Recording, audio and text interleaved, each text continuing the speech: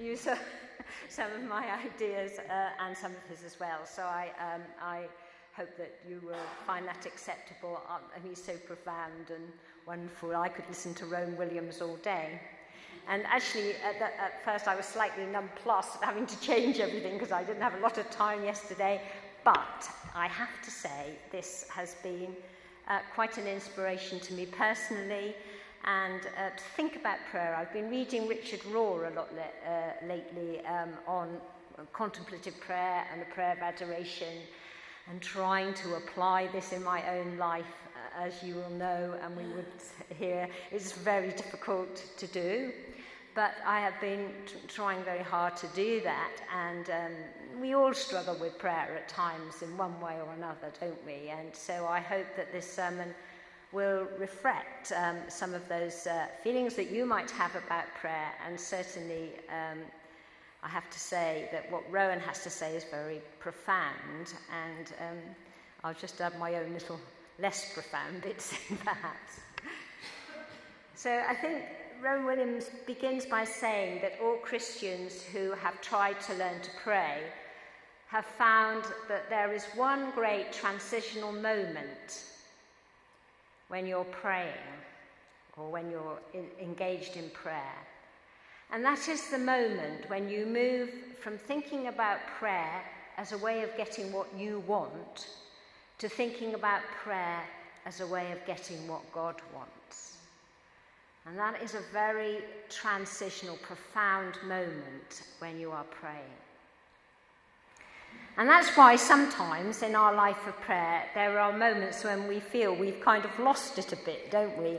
It just becomes sometimes for us so many things on our mind, a list of things that we want God to do or to do for us, or people we want him to bless, and so on and so on. And sometimes we don't quite know where we're going. Because our simplest understanding of prayer as a way of making our requests known to God can and should give way to something deeper and really much more challenging. And we are moving into prayer as a way of getting what God wants and struggling to understand what this means. So what does God want? Well, it might help us to start by thinking about what God is like and what sort of God we worship. And so I think we must start by thinking of God as Trinity. We pray to God the Father in the name of Jesus the Son through the power of the Holy Spirit. God is Holy Trinity. And I don't know if you know that lovely icon. I'm sure many of you do, because it's very well used now, that Rublev icon of the three figures around the table sharing in communion. Three distinct persons of the Trinity, it's said to represent. And they're all sitting around a table in perfect communion with one another, leaning towards one another, sharing a flow of love. And in the painting that Rublev did so many years ago now, we see the flow of love that passes between them. So that's one symbol that we can use, but we also might compare God to a great chord with three notes, or lots of different instruments playing one great, complicated, interweaving sound. And from these illustrations, we understand that God is relationship. God is relationship. God is giving and receiving. God is like the sea going out and the sea coming back, a love pouring out and the love pouring back and pouring out again. The Father, the Son, and the Holy Spirit. God is like that. And that gives us the biggest clue we could possibly have to what God wants. If God is like that, pouring out love, pouring back love, then what God likes to see and what God wants to see is love. And what God wants to see in us is love, God wants to see love in us because God knows that love and love alone will make us happy. Not what we think we want, but what we are really made for. We think we know what will make us happy, and sometimes we feel we should have some sort of say in that. But God says to us, I made you, and I made you to be like me. I made you to share in that outpouring and pouring back and pouring out again of love. That's where you will be at home, in that pouring out and pouring back of love. This is what our prayer seeks to make possible. When we pray, we ask God to bring us into that mystery of love, to bring us into that pouring out and pouring back of love between the Father, the Son, and the Holy Spirit. I don't know if you know it, but Rublev's icon of the three figures around at one point was believed to have had a mirror in the front, so that when you came to look at the icon and to use it for worship and your own adoration of God, you would see your image in the mirror, and you would be part of that circle of love. You would become part of that.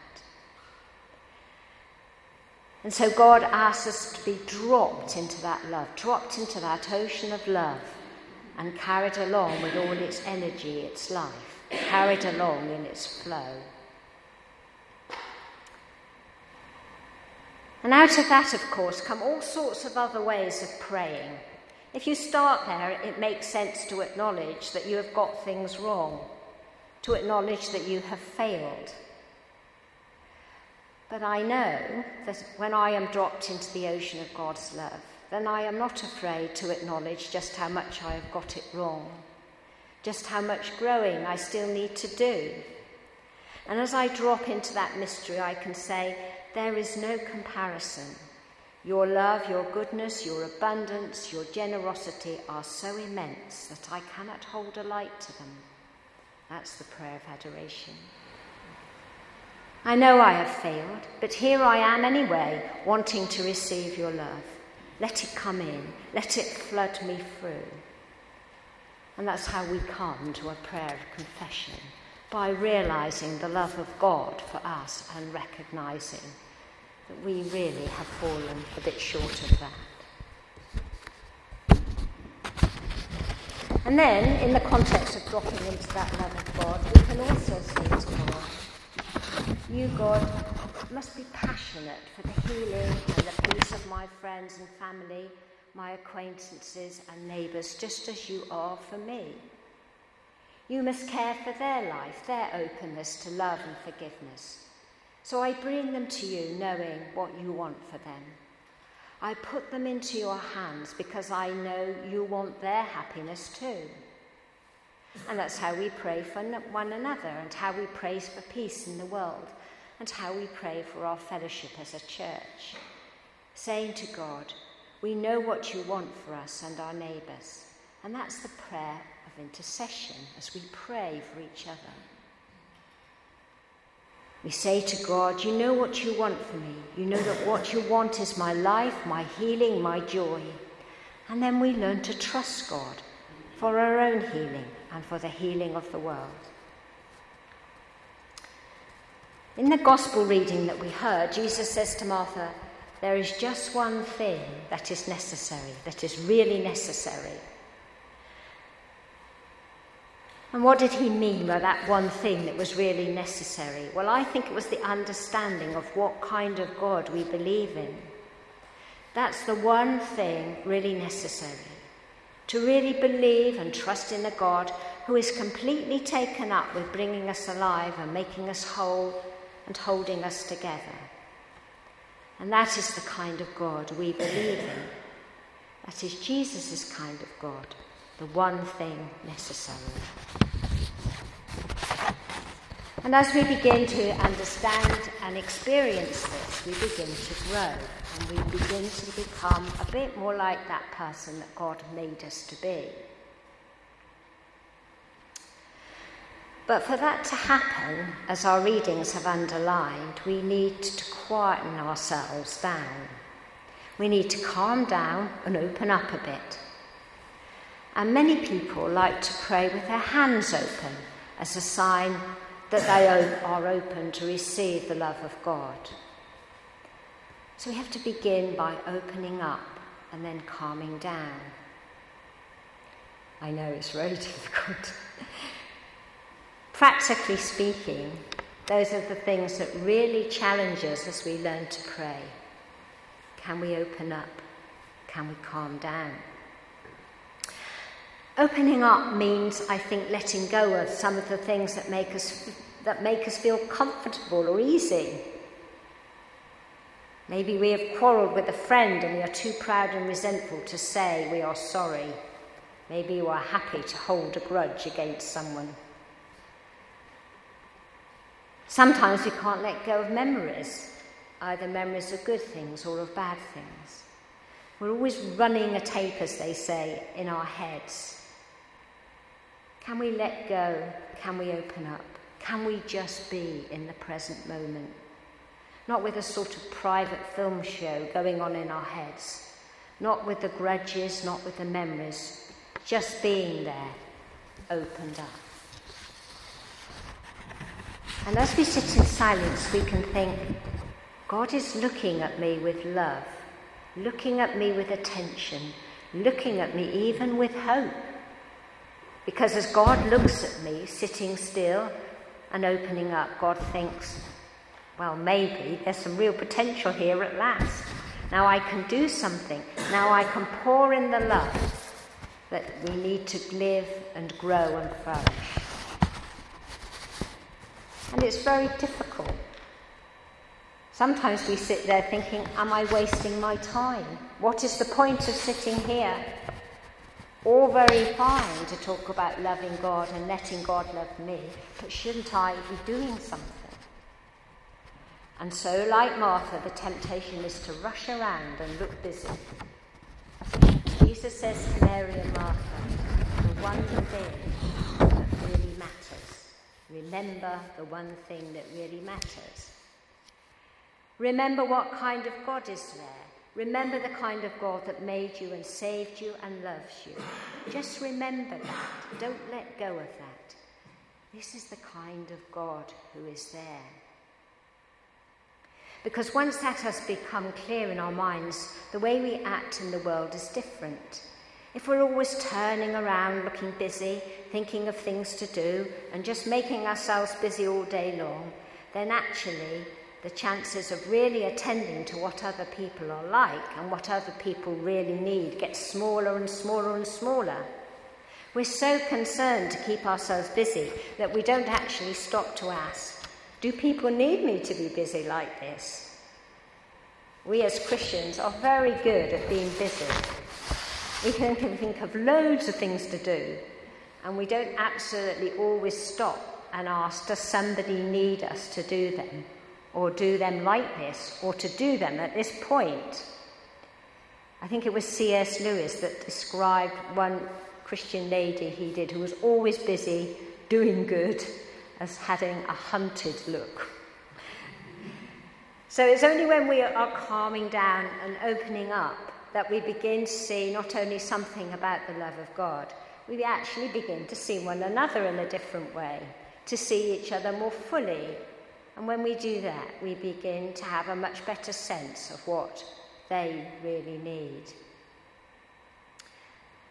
Think again of some of the great public figures. Mother Teresa, who spent a long time in prayer in spite of her very, very busy life. And Archbishop Desmond Tutu comes to mind for me.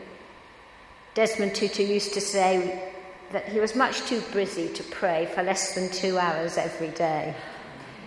Too busy to pray for less than 2 hours, because the busier he got, the more he felt he needed to be calming down and opening up. And I think that's why he made such a big difference to so many people.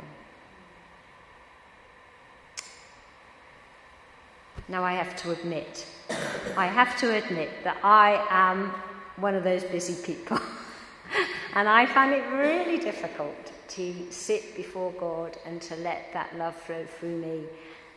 But I try to practice it, and I try to practice it. And this is a bit of practical advice, really, because it's not easy just to sit still. I remember when I was training for ministry, my friend who became a Methodist minister, she was going through that sort of time where she had assignments to pass in, she had a family to look after, she was working. It was that sort of treadmill she was on. And her spiritual director very wisely said to her, what I want you to do is to sit quietly and do nothing for 10 minutes every day. Just 10 minutes. So it's not always easy to open it and just think of God looking at us. And so we need a few things to hang on to. So if we're trying to pray quietly and trying to enter into the love of God, we need to take perhaps a very few simple words or phrases and repeat them. I don't know if you've ever tried to do this, but it is extremely calming. Turn them over in your minds and say them out loud slowly. They may be words from a hymn. Jesus, you lover of my soul, let me to thy bosom fly. That's a very old hymn, but it might have meaning for you. Or Rock of Ages, or Guide me, O thou great Jehovah. Some people just use a single word, Father or Jesus. Jesus himself used the word Abba, Father. Perhaps we can just say that.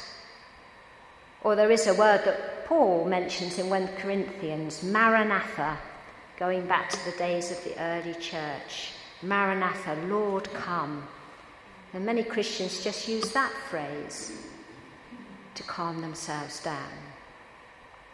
So if you're trying to hold yourself in stillness, find a couple of words, a little phrase to say over and over, just hanging your prayers on that. And you will find that it will center you and hold you when you are tempted to go off and make yourself busy and have lots of interesting ideas and answer the phone that's ringing downstairs.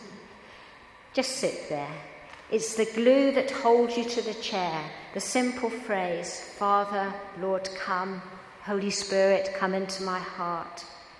Jesus, have mercy. All these phrases we pick up from the church's worship, from hymns, from the Bible, and we use them in a quiet way to keep us stuck there, looking at the God who is looking at you and wanting to transform you all the time. So open up and calm down. Be here. Don't be somewhere else. Breathe deeply, settle yourself, sit comfortably and alertly. Breathe in and breathe out, look around, settle in and open your hands again. And that opening up and calming down will begin to put you in tune with that immense mystery of love that is all around you, trying to uphold you, trying to flood through you.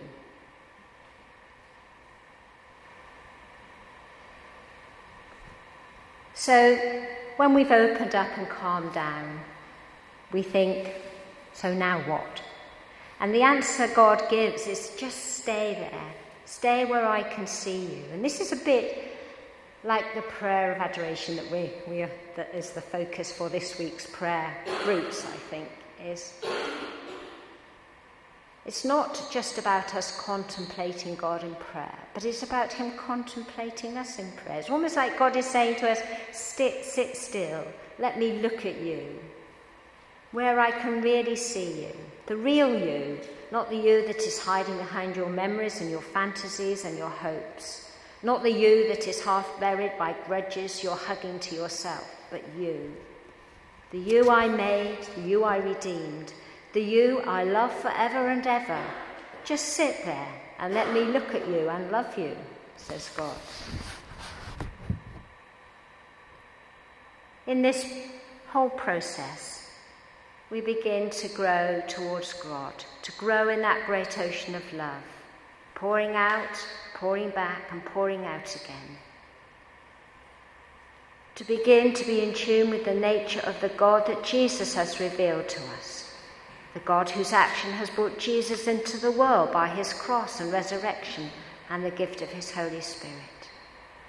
And so we begin to be at home. And when we begin to be at home, like that, others begin to find peace around us. Somebody said of one of the saints that he said, if you have God's peace in your heart, thousands will find their salvation around you. What a lovely phrase. If you have God's peace in your heart, thousands will find their salvation around you. So we try, we fail, and we try again.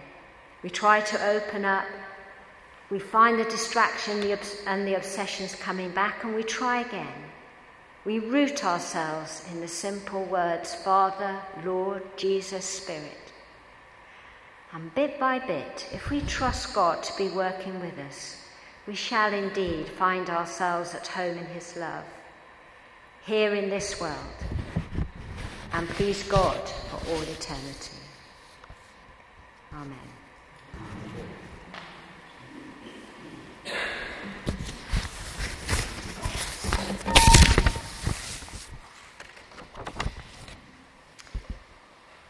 So shall we stand and affirm our faith in the words of the Creed?